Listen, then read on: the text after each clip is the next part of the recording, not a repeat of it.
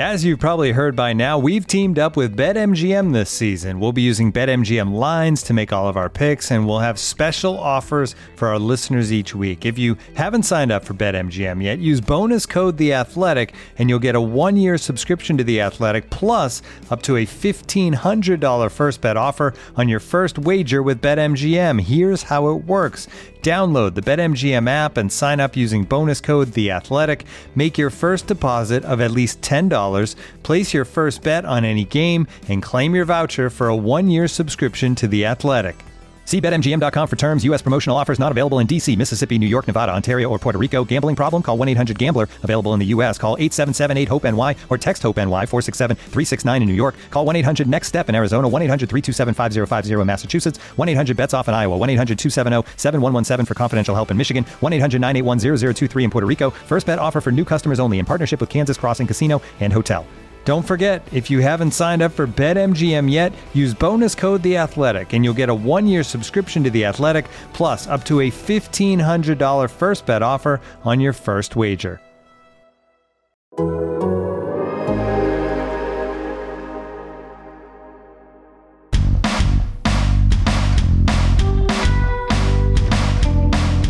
Welcome to 5000 to 1, the Athletics Leicester City podcast. I'm Rob Tanner. Joining me again this week is Leicester City legend and former captain Matt Elliott. How you doing, Matt?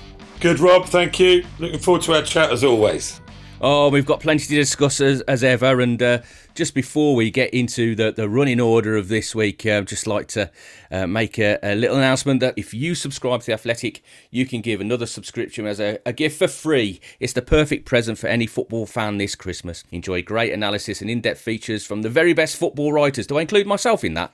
As well as ad-free versions of all our podcasts. Wave goodbye to 2020 and say hello to 2021 by sharing the gift of The Athletic's unrivaled football coverage for the whole year. It's the perfect present for yourself and someone else. Just go to theathletic.co.uk/LeicesterPod. That's theathletic.co.uk/LeicesterPod and sign up. So we're going to be discussing this week the Zoya Luhansk defeat, a trip that turned into a bit of a disaster. We'll be reflecting on more positive things about Sheffield United, the win there, back to winning ways for Brendan Rodgers' men. A few of the little talking points from that game, including Leicester City's tendency to concede from set pieces, which I'm going to really pick on your knowledge of the defensive arts for that one. And we'll also be looking at some of the youngsters in the academy who have been doing quite well in the under-21s. And finally, we'll be reflecting on a feature that I've just had published on the Athletic website, an interview with former CEO Barry Pierpoint, who was a very colourful and controversial character during the late 90s at Leicester City. So let's get underway then, Matt. Zoya, I must admit, it's one of those, I really missed going away for the European adventures because we had such a fantastic time in the Champions League. But that trip to Ukraine wasn't one I was relishing, and it turns out that it wasn't the best of trips for Brendan and the boys either, really. I mean, not only did they lose for the first time in the Europa League, but also it was supposed to be the big comebacks for several of the lads that have been missing, the key players. Charles Söyüncü, Wilfred Ndidi and Ricardo Pereira, and Ricardo hadn't played for 8 months.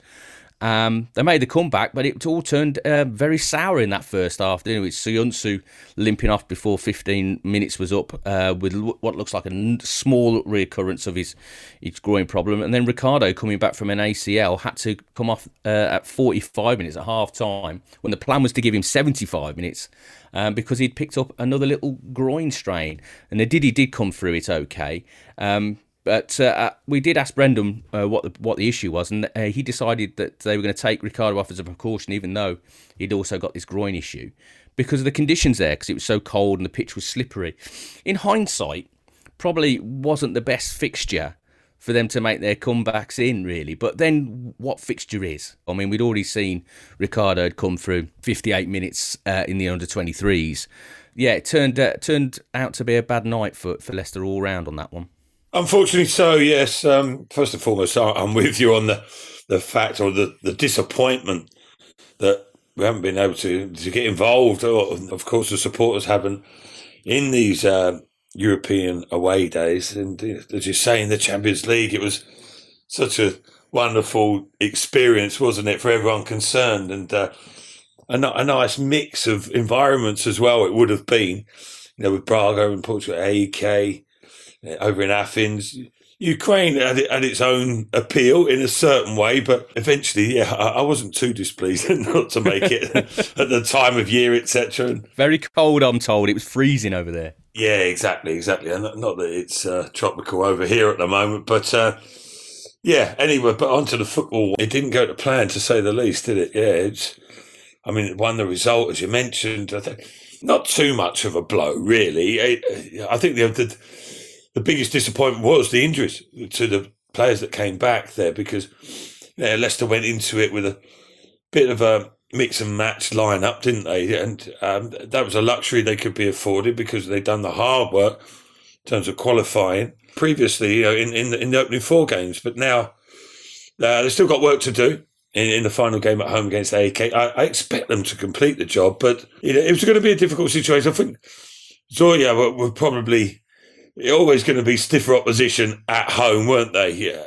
They underperformed and sort of finding their feet maybe a little bit in European competition, and that was sort of a concern when they turned over the result against AEK. They sort of came from nowhere, and you thought when they won away from home, you thought, hang on, this is going to be a tough game, whatever team Leicester put out. But then, with the nature of the selection, it was never going to be an easy night, but it turned out to be much more difficult than could have been predicted, really. But the main blows, or the biggest blows, I think, despite the defeat, was Soyuncu as well. Of the two, he seemed to have the more severe setback. I know Brendan Rodgers has said it's not as bad as first feared. I'm not sure if it's exactly the same injury, but it looked certainly the same area. You could see the frustration in his face, the disappointment, all the hard work that he's put in to come back. Ricardo as well, again, that was sort of played down a little bit, wasn't it, initially? I think maybe they were hoping it wasn't anything too sinister, and seemingly that's not the case. But I did wonder when he came off at half-time, because I knew he'd played longer than that for the development squad, hadn't he? Only a week or so before, so you thought, if you're going to play, get more minutes than that. So that was straight away set the alarm bells ringing. But by all accounts, a little bit of a niggly groin, Paul, which is, you sometimes, and it's often said, when you've had a serious injury, you get little sort of mini subsidiary ones away on your rehab, don't you? So hopefully that's just a consequence of that. Nothing too damaging, and he'll be able to get back in the semi-near future. But as you say, about the wisdom of playing out, putting the lads straight back into that game in those circumstances after travelling in the cold environment. But when do you play them?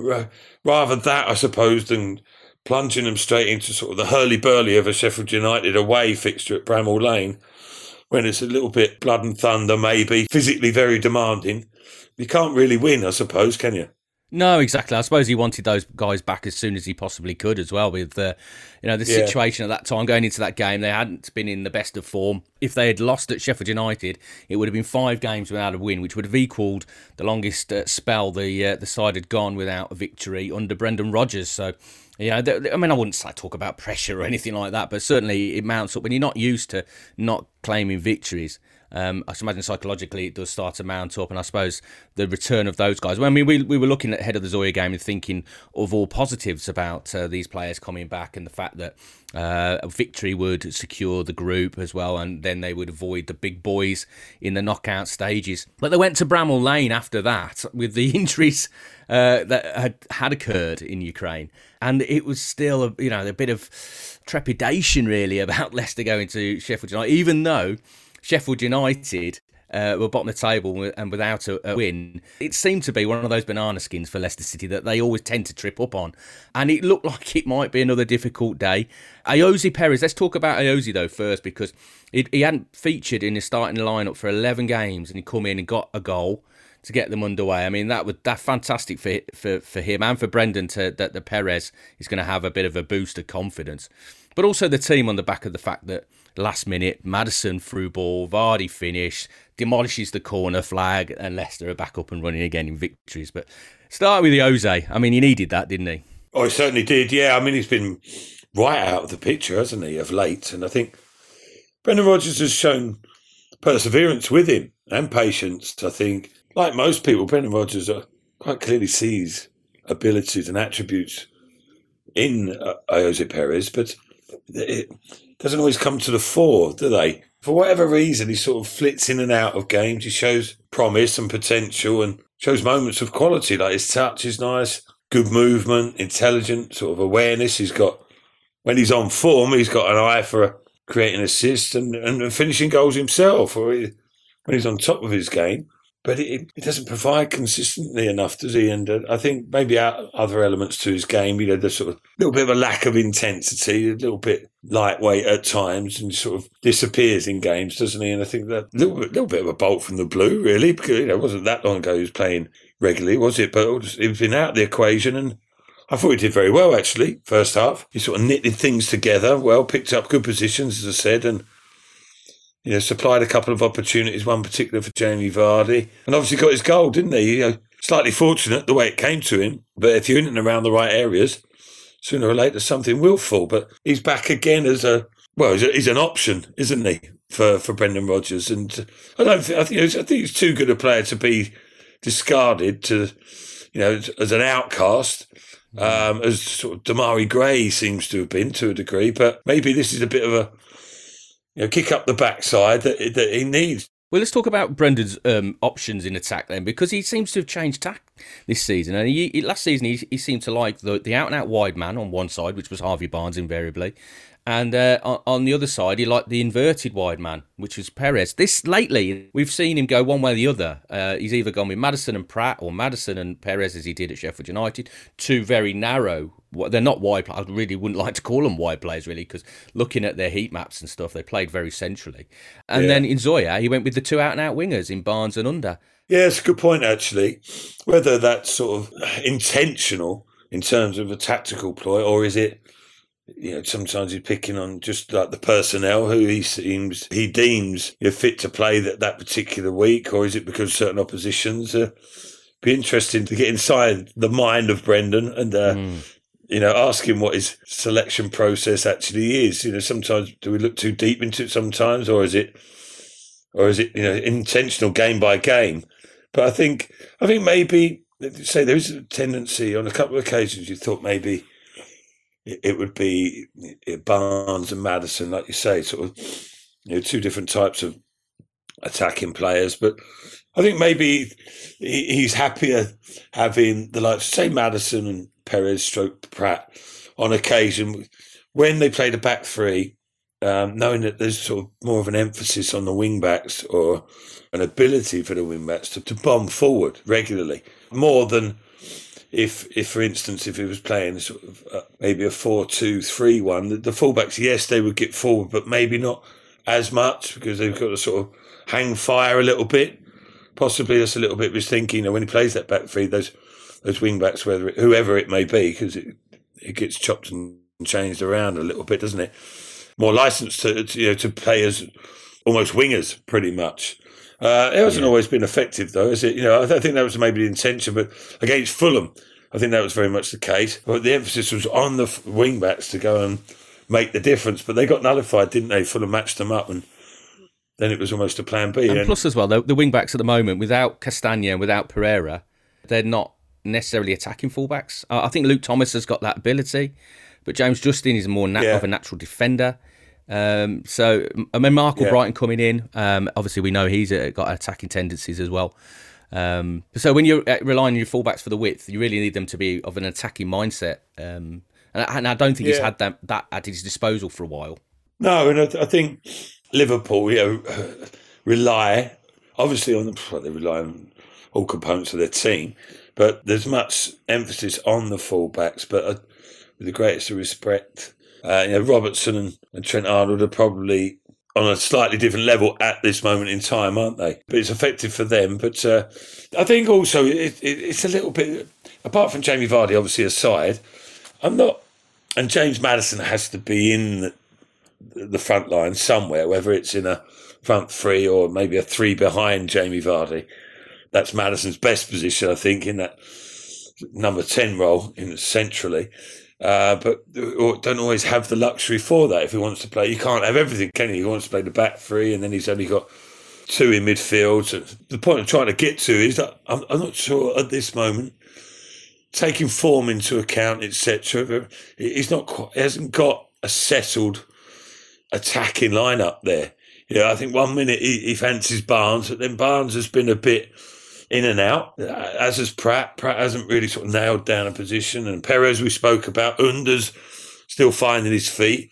Maddison, well, I wouldn't say he's coming back from injury now. He's played regular enough now, but he's sort of in and out with performances, and but he's always going to be involved. But as well as rotating as because of the amount of games, I think also, even if the games were more spread out, Brendan Rodgers hasn't got a nailed down starting 11 at the moment. Let's talk about Maddison, because he is the guy that he's trying to get into that side, and it might be one of the reasons why he's playing with more narrow support players for Vardy at the moment. But there was an interesting stat that came out. I mean, it was a fantastic pass for Jamie Vardy for the winner at Bramall Lane.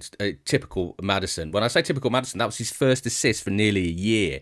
Now, you look at his stats, and he is creating chances, and invariably assists. You need someone to put them away for them to be classed as assists. So that is surprising for a player of his quality. That was his first assist for nearly a year. Yeah, it sounds dramatic, doesn't it, on the face of it? I mean, obviously there's extenuating circumstances and lockdown. Missing games, lack of games, that injury. Big injury, relatively big injury as well, which kept him out. But even so, it does take you aback a bit. But probably reasons why. I'm sure he's set up a good few chances, just that haven't been converted. But you would think just a link up with him and Vardy would have occurred numerous times, wouldn't you, within that period? Yeah. But he spoke after the game, didn't he? About I suppose he was sort of preempting any. Not criticism, any remarks that came his way about not providing more official assists, because he said that sometimes he tries things, so he gives the ball away a few times. It doesn't always come off, which is fine. And I don't know. You look at it. I think maybe possibly guilty at times of having too many touches and slowing it down a little bit. He comes deep a lot these days as well, Matt, doesn't he? When he comes looking for the ball, when he doesn't get it. When he's not in the game for 5 minutes, he does start to tend to drop deep. Yeah. What licence is he given by Brendan Rodgers? Does Brendan say, listen, be patient, just stay in that 10 role where you're really effective, and you can do that lovely half turn, where he draws the opposition player and just moves away and then plays the ball. That's him at his best. He has other abilities, of course. Or does Brendan like him, encourage him to get on the ball? Because he can sort of pull the strings a little bit, can't he? But sometimes maybe when he does come deeper, let's say a few 2, 3, 4 touches, and the opposition gets set up defensively, don't they? Or when it's done sort of with speed and in dangerous areas and in sort of instinctively, that's when he's most effective. So maybe he could change that sort of side of his play, couldn't he? And become a bit more disciplined in advanced areas. Looking for an assist with your credit card but can't get a hold of anyone?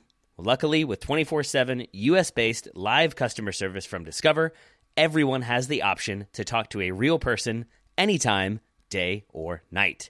Yep, you heard it right. You can talk to a real human in customer service anytime. Sounds like a real game changer, if you ask me. Make the right call and get the service you deserve with Discover. Limitations apply. See terms at discover.com/creditcard. Well, let's talk about another stat that came out of that Sheffield United game when Ollie McBurney headed home the equaliser 2 minutes after Perez's opener.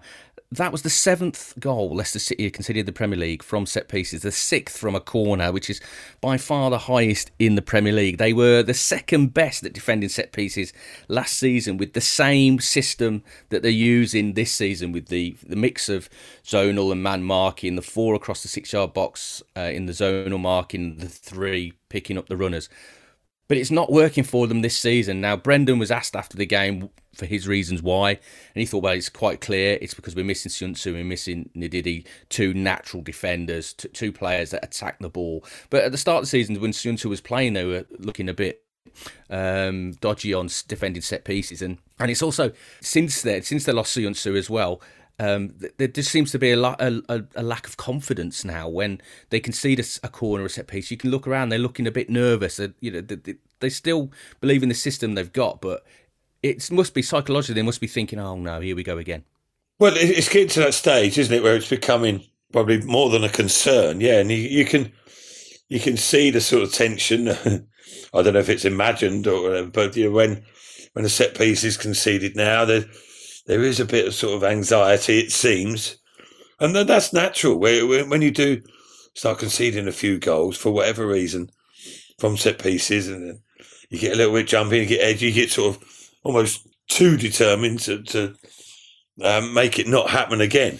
And you go away from sort of your natural way of defending in those situations. But it is so hard to put a finger on it exactly. As you mentioned there, similar approach over this campaign, last season, pretty effective. Although, to be honest, I was never that secure. I was always a little bit worried because it's generally they're not the biggest side in the world, are they? You've got whatever the selection is, but certainly Ndidi makes a difference.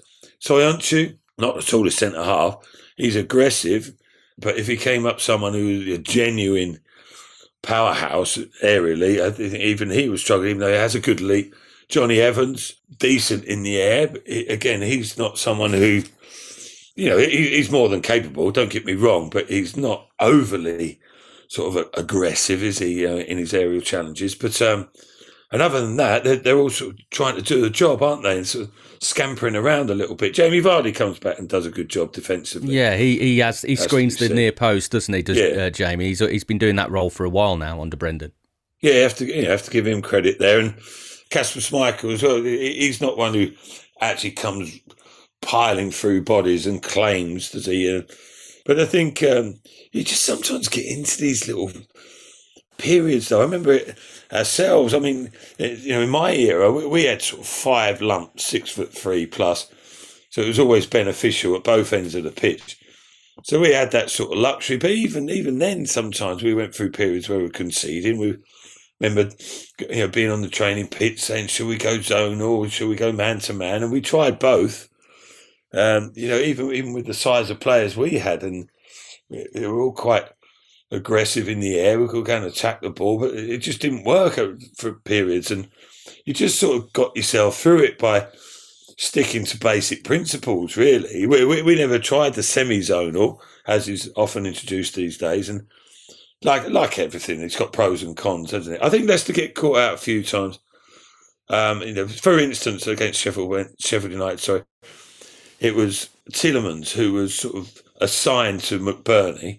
Fofana and Evans, I think their intention is Tielemans will unsettle and one of those two will come and win the ball and have the room to come and attack it.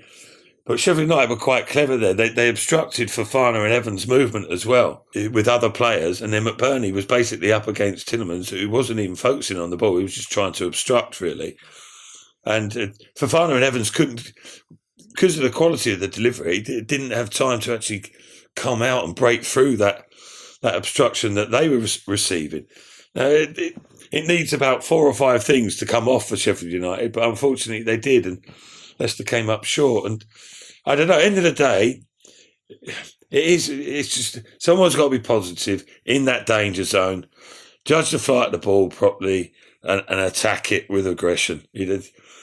All the formulas in the world can't guarantee you can defend that. You just need to be collectively aggressive and at least put off the opposition if you're not going to win it cleanly. I mean, because we have seen it several times. When we saw Tielemans up against Firmino at Liverpool, we saw Maddison had Ake at Man City, and it was the same outcome. I think you're right. I think it's going to be, somebody's got to take responsibility, and it's probably going to be one of the zonal marking lads that come and attack the ball. Anything around 8-9 yards out, centre of the goal, go and attack it. I mean, if it's further out, like the Ake one, then really, the guys marking him have got to try and obstruct him. Make it as hard that's as a little bit of a for him. Little bit of a problem, just quickly, Rob. So with when you do zone or semi-zone, teams are clever.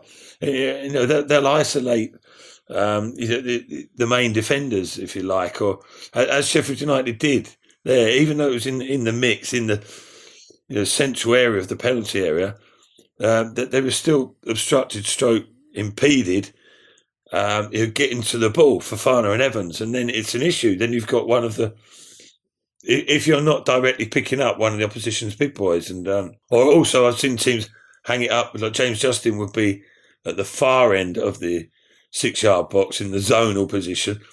Teams will hang it up fast stick, and so you'd have a big 6'3", centre half crashing on top of James Justin, who will compete, but it's a little bit of a mismatch, and that's been a problem as well. So teams are very particular in how they approach the set pieces.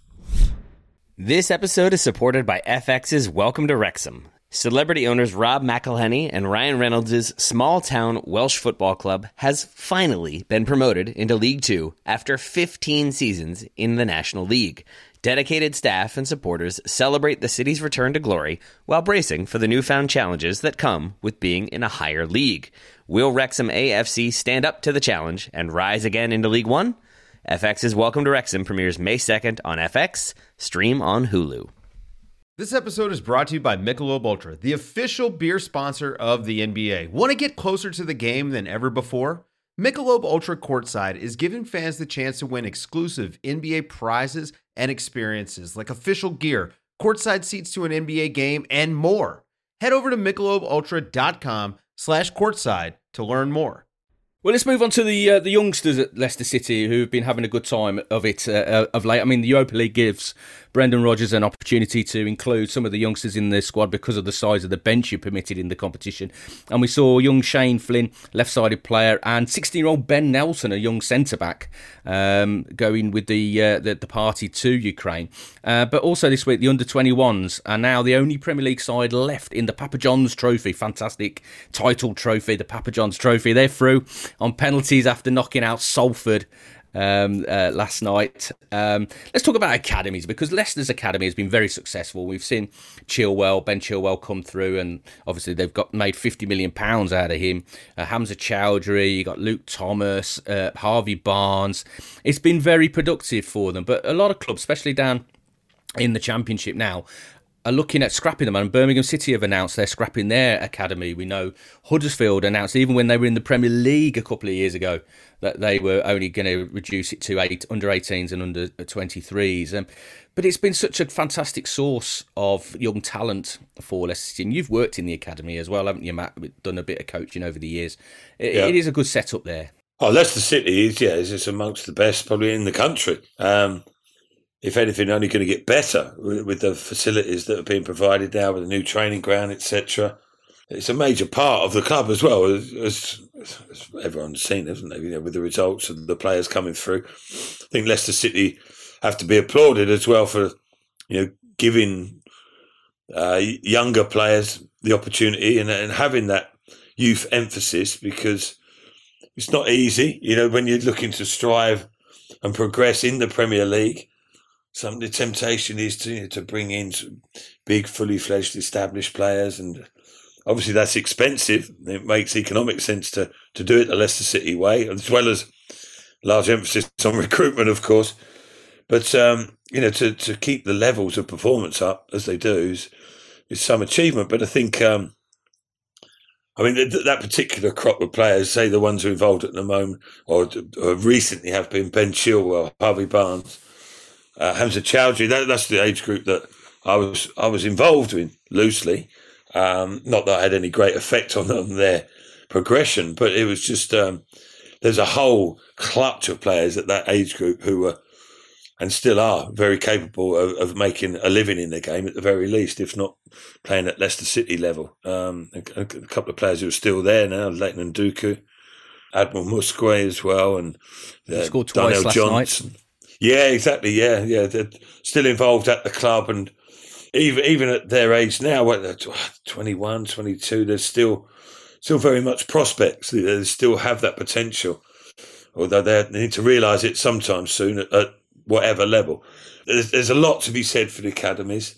Sometimes, it can be a difficult situation because, as we know, not everyone reaches the promised land, and that can be difficult to deal with when you put so much time and effort and years of your life into it. So Like everything, I mean, Leicester City are as good as any in the country, as I say, but things still need looking at, don't they? I think, in terms of, I won't go too deep on it now, but we've heard some of the horror stories of late that can happen, and you just need to be mindful of that within the academy system. But as you say about Birmingham, straight away, to strike off their academy, I think Huddersfield did it not so long ago when they were even in the Premier League. It alarms you a little bit initially, doesn't it? You think, why the hell would they do that? Especially Birmingham. You say they've had some people going through there, haven't they? And Jude Bellingham, of course, Damari. Exactly. Damari Gray, Nathan Redmond, who you spoke about to me before we came on the show. Yeah, amongst others. So there's revenue there, but there's also a lot of outlay, and people will have their own reasons for doing it. But it does seem a shame if I don't know what the actual reasons are. Is it economical? I think it's financial. I think they're struggling so much that they decided to put the resources into the first team and try and feed the first team with under 18s, under 23s. But somebody's got to develop those youngsters up to that age group, haven't they? And so who's going to do that when the pro clubs, if they all decide to follow suit below Premier League level? Who else is going to do it? It does seem strange. Because, to a degree, you can understand it with the finances the way they are and the way that COVID-19 situation has affected everybody, across the board. But you would think Birmingham, with the owners they had, they would be able to sort of manage the situation to a degree. And, and down the line, okay, even if the owners aren't looking particularly long term, but down the line, even in the medium term, the young players, prospects, are going to get snapped up by other clubs in the vicinity, aren't they? And in all likelihood, end up appearing for the likes of Aston Villa, Wolverhampton, and West Bromwich Albion, amongst others, rather than Birmingham City. Surely that would be a consequence, and they're going to miss out. It's a gamble they decide to take. I suppose they think it's worth it, and they think they can manage it in a different way. It's wheeling and dealing. And these days, there's lots of free transfers in the lower regions, aren't they? And I suppose they think it's manageable with the lack of transfer fees around as well, that players can come and go. Dealings can be done in that way. Yeah, certainly controversial, but let's end on a colourful and controversial character that you know very well from your time playing for Leicester City. I interviewed him because he's released a book looking back at his time at Leicester City, nearly 9 years. Barry Pierpoint, who was first the Director of Marketing and then became the CEO.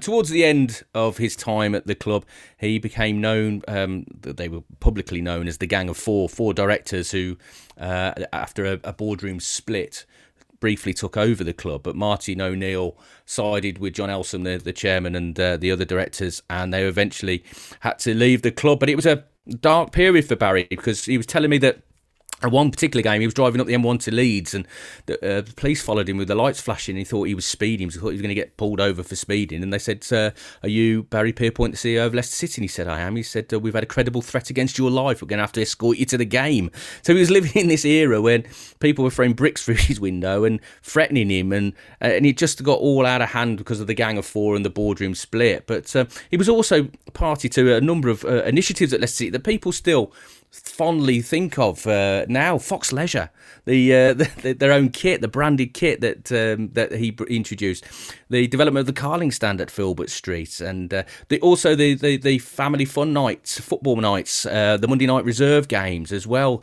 down at Filbert Street. And I know he was in the process as well of trying to take Leicester City to a new 40,000 seater stadium at Bede Island, just north of where the King Power Stadium is now. In the end, they decided to go to the site of the King Power and go for 32,000. But very interesting to hear his little tales from that period, Matt. And you obviously were at the club at the time. Can you remember around that period? And can you remember the controversy around the Gang of Four and all that public fallout within the boardroom at the time? I certainly do, yeah. But we were sort of on the periphery of things. But you obviously used to hear of the situation at the club and the different wranglings that were going on. That I'll be a little bit careful here, but that death threat wasn't from Martin O'Neill, was it, by any chance? Because I know him and Barry were at loggerheads for various reasons, and many of which escape me. But I know there was a friction between the two of them, for goings on, for suggestions that were being offered, etc., and difference of opinion, shall we say. Martin used to come back fuming sometimes, sort of raging, and but we knew that Barry Pierpont was the primary reason. I don't quite know what the differences were. I don't know if they were questioning Martin's management style or whether it was the way forward for the club, etc. But it was strange times, really, because as players, we just sort of you largely just get on with business, and thankfully it didn't directly affect our workings too much. But you were aware that there were simmering issues within the club, the framework of the club itself, and quite serious implications as well in terms of who's in charge, and would there be an overthrow of the hierarchy, etc., or however dramatic you wanted to term it. But we knew that Barry Pierpont was a big figure in proceedings, that's for sure. And I think he probably, at one stage I remember the Pierpont out banners that were held up at one of the games and over a period of time. And again, even at that time, I wasn't entirely sure why, but we weren't surprised, because I think from memory, from a supporter's point of view, I think it was more to do with the fact that he was upsetting Martin. And Martin was a god to the fans. Yeah, anyone who upset Martin was the devil. And and as players, we sort of thought the same, really. But obviously that wasn't quite the case. So interesting. Say Barry was involved with the Fox Leisure. Everyone remembers that. That was some achievement, really, isn't it? Premier League. Well, you can still buy the retro shirts now from the Fox Leisure days. Yeah. People still got a lot of fondness for that kit, haven't they, in that particular time, and rightly so. Producing your own, isn't it? An attachment there. The Carling Stand, of course, was a pride and joy at Filbert Street, wasn't it? Opposite the cow shed on the other side. It was something to be proud of, that and the Cop down at Filbert Street. Again, if he was involved with that. And I do remember the fun nights, family fun nights, as you say, the reserves, and I used to go down on the odd occasion myself, but it was more of an event back then, trying to get people involved on all aspects of the club. So, Barry's been quite sort of not a volatile character, that would be the wrong description, really, but he's been quite an interesting, charismatic character, hasn't he? For sure. A lot happens around him, shall we say, and he's quite flamboyant in his way. I still see him very occasionally at various functions, and he's always got plenty to say. Always quite an interesting character, that's for sure. But I've seen the book, and hopefully he does well with it. Yeah, I spent an hour speaking to him, and it was very colourful that hour as well. There was plenty of stories in there, some of them which I could not print. But he's not shy of an opinion or two, is he? Absolutely. And those readers of The Athletic can read that feature now. It's on our website and our app, as are all our other content about Leicester City as well. Matt, thank you very much again this week. Brilliant to have you on again and get your thoughts on the events at Leicester City. And I know we're going to be speaking again next week, because it's getting to get very, very busy coming up to Christmas. Certainly is, yeah. Pleasure as always, Rob. We'll catch up soon. And thank you to all you listeners. And don't forget, you can leave us a review on your preferred podcast providers, and we'll be joining you again next week.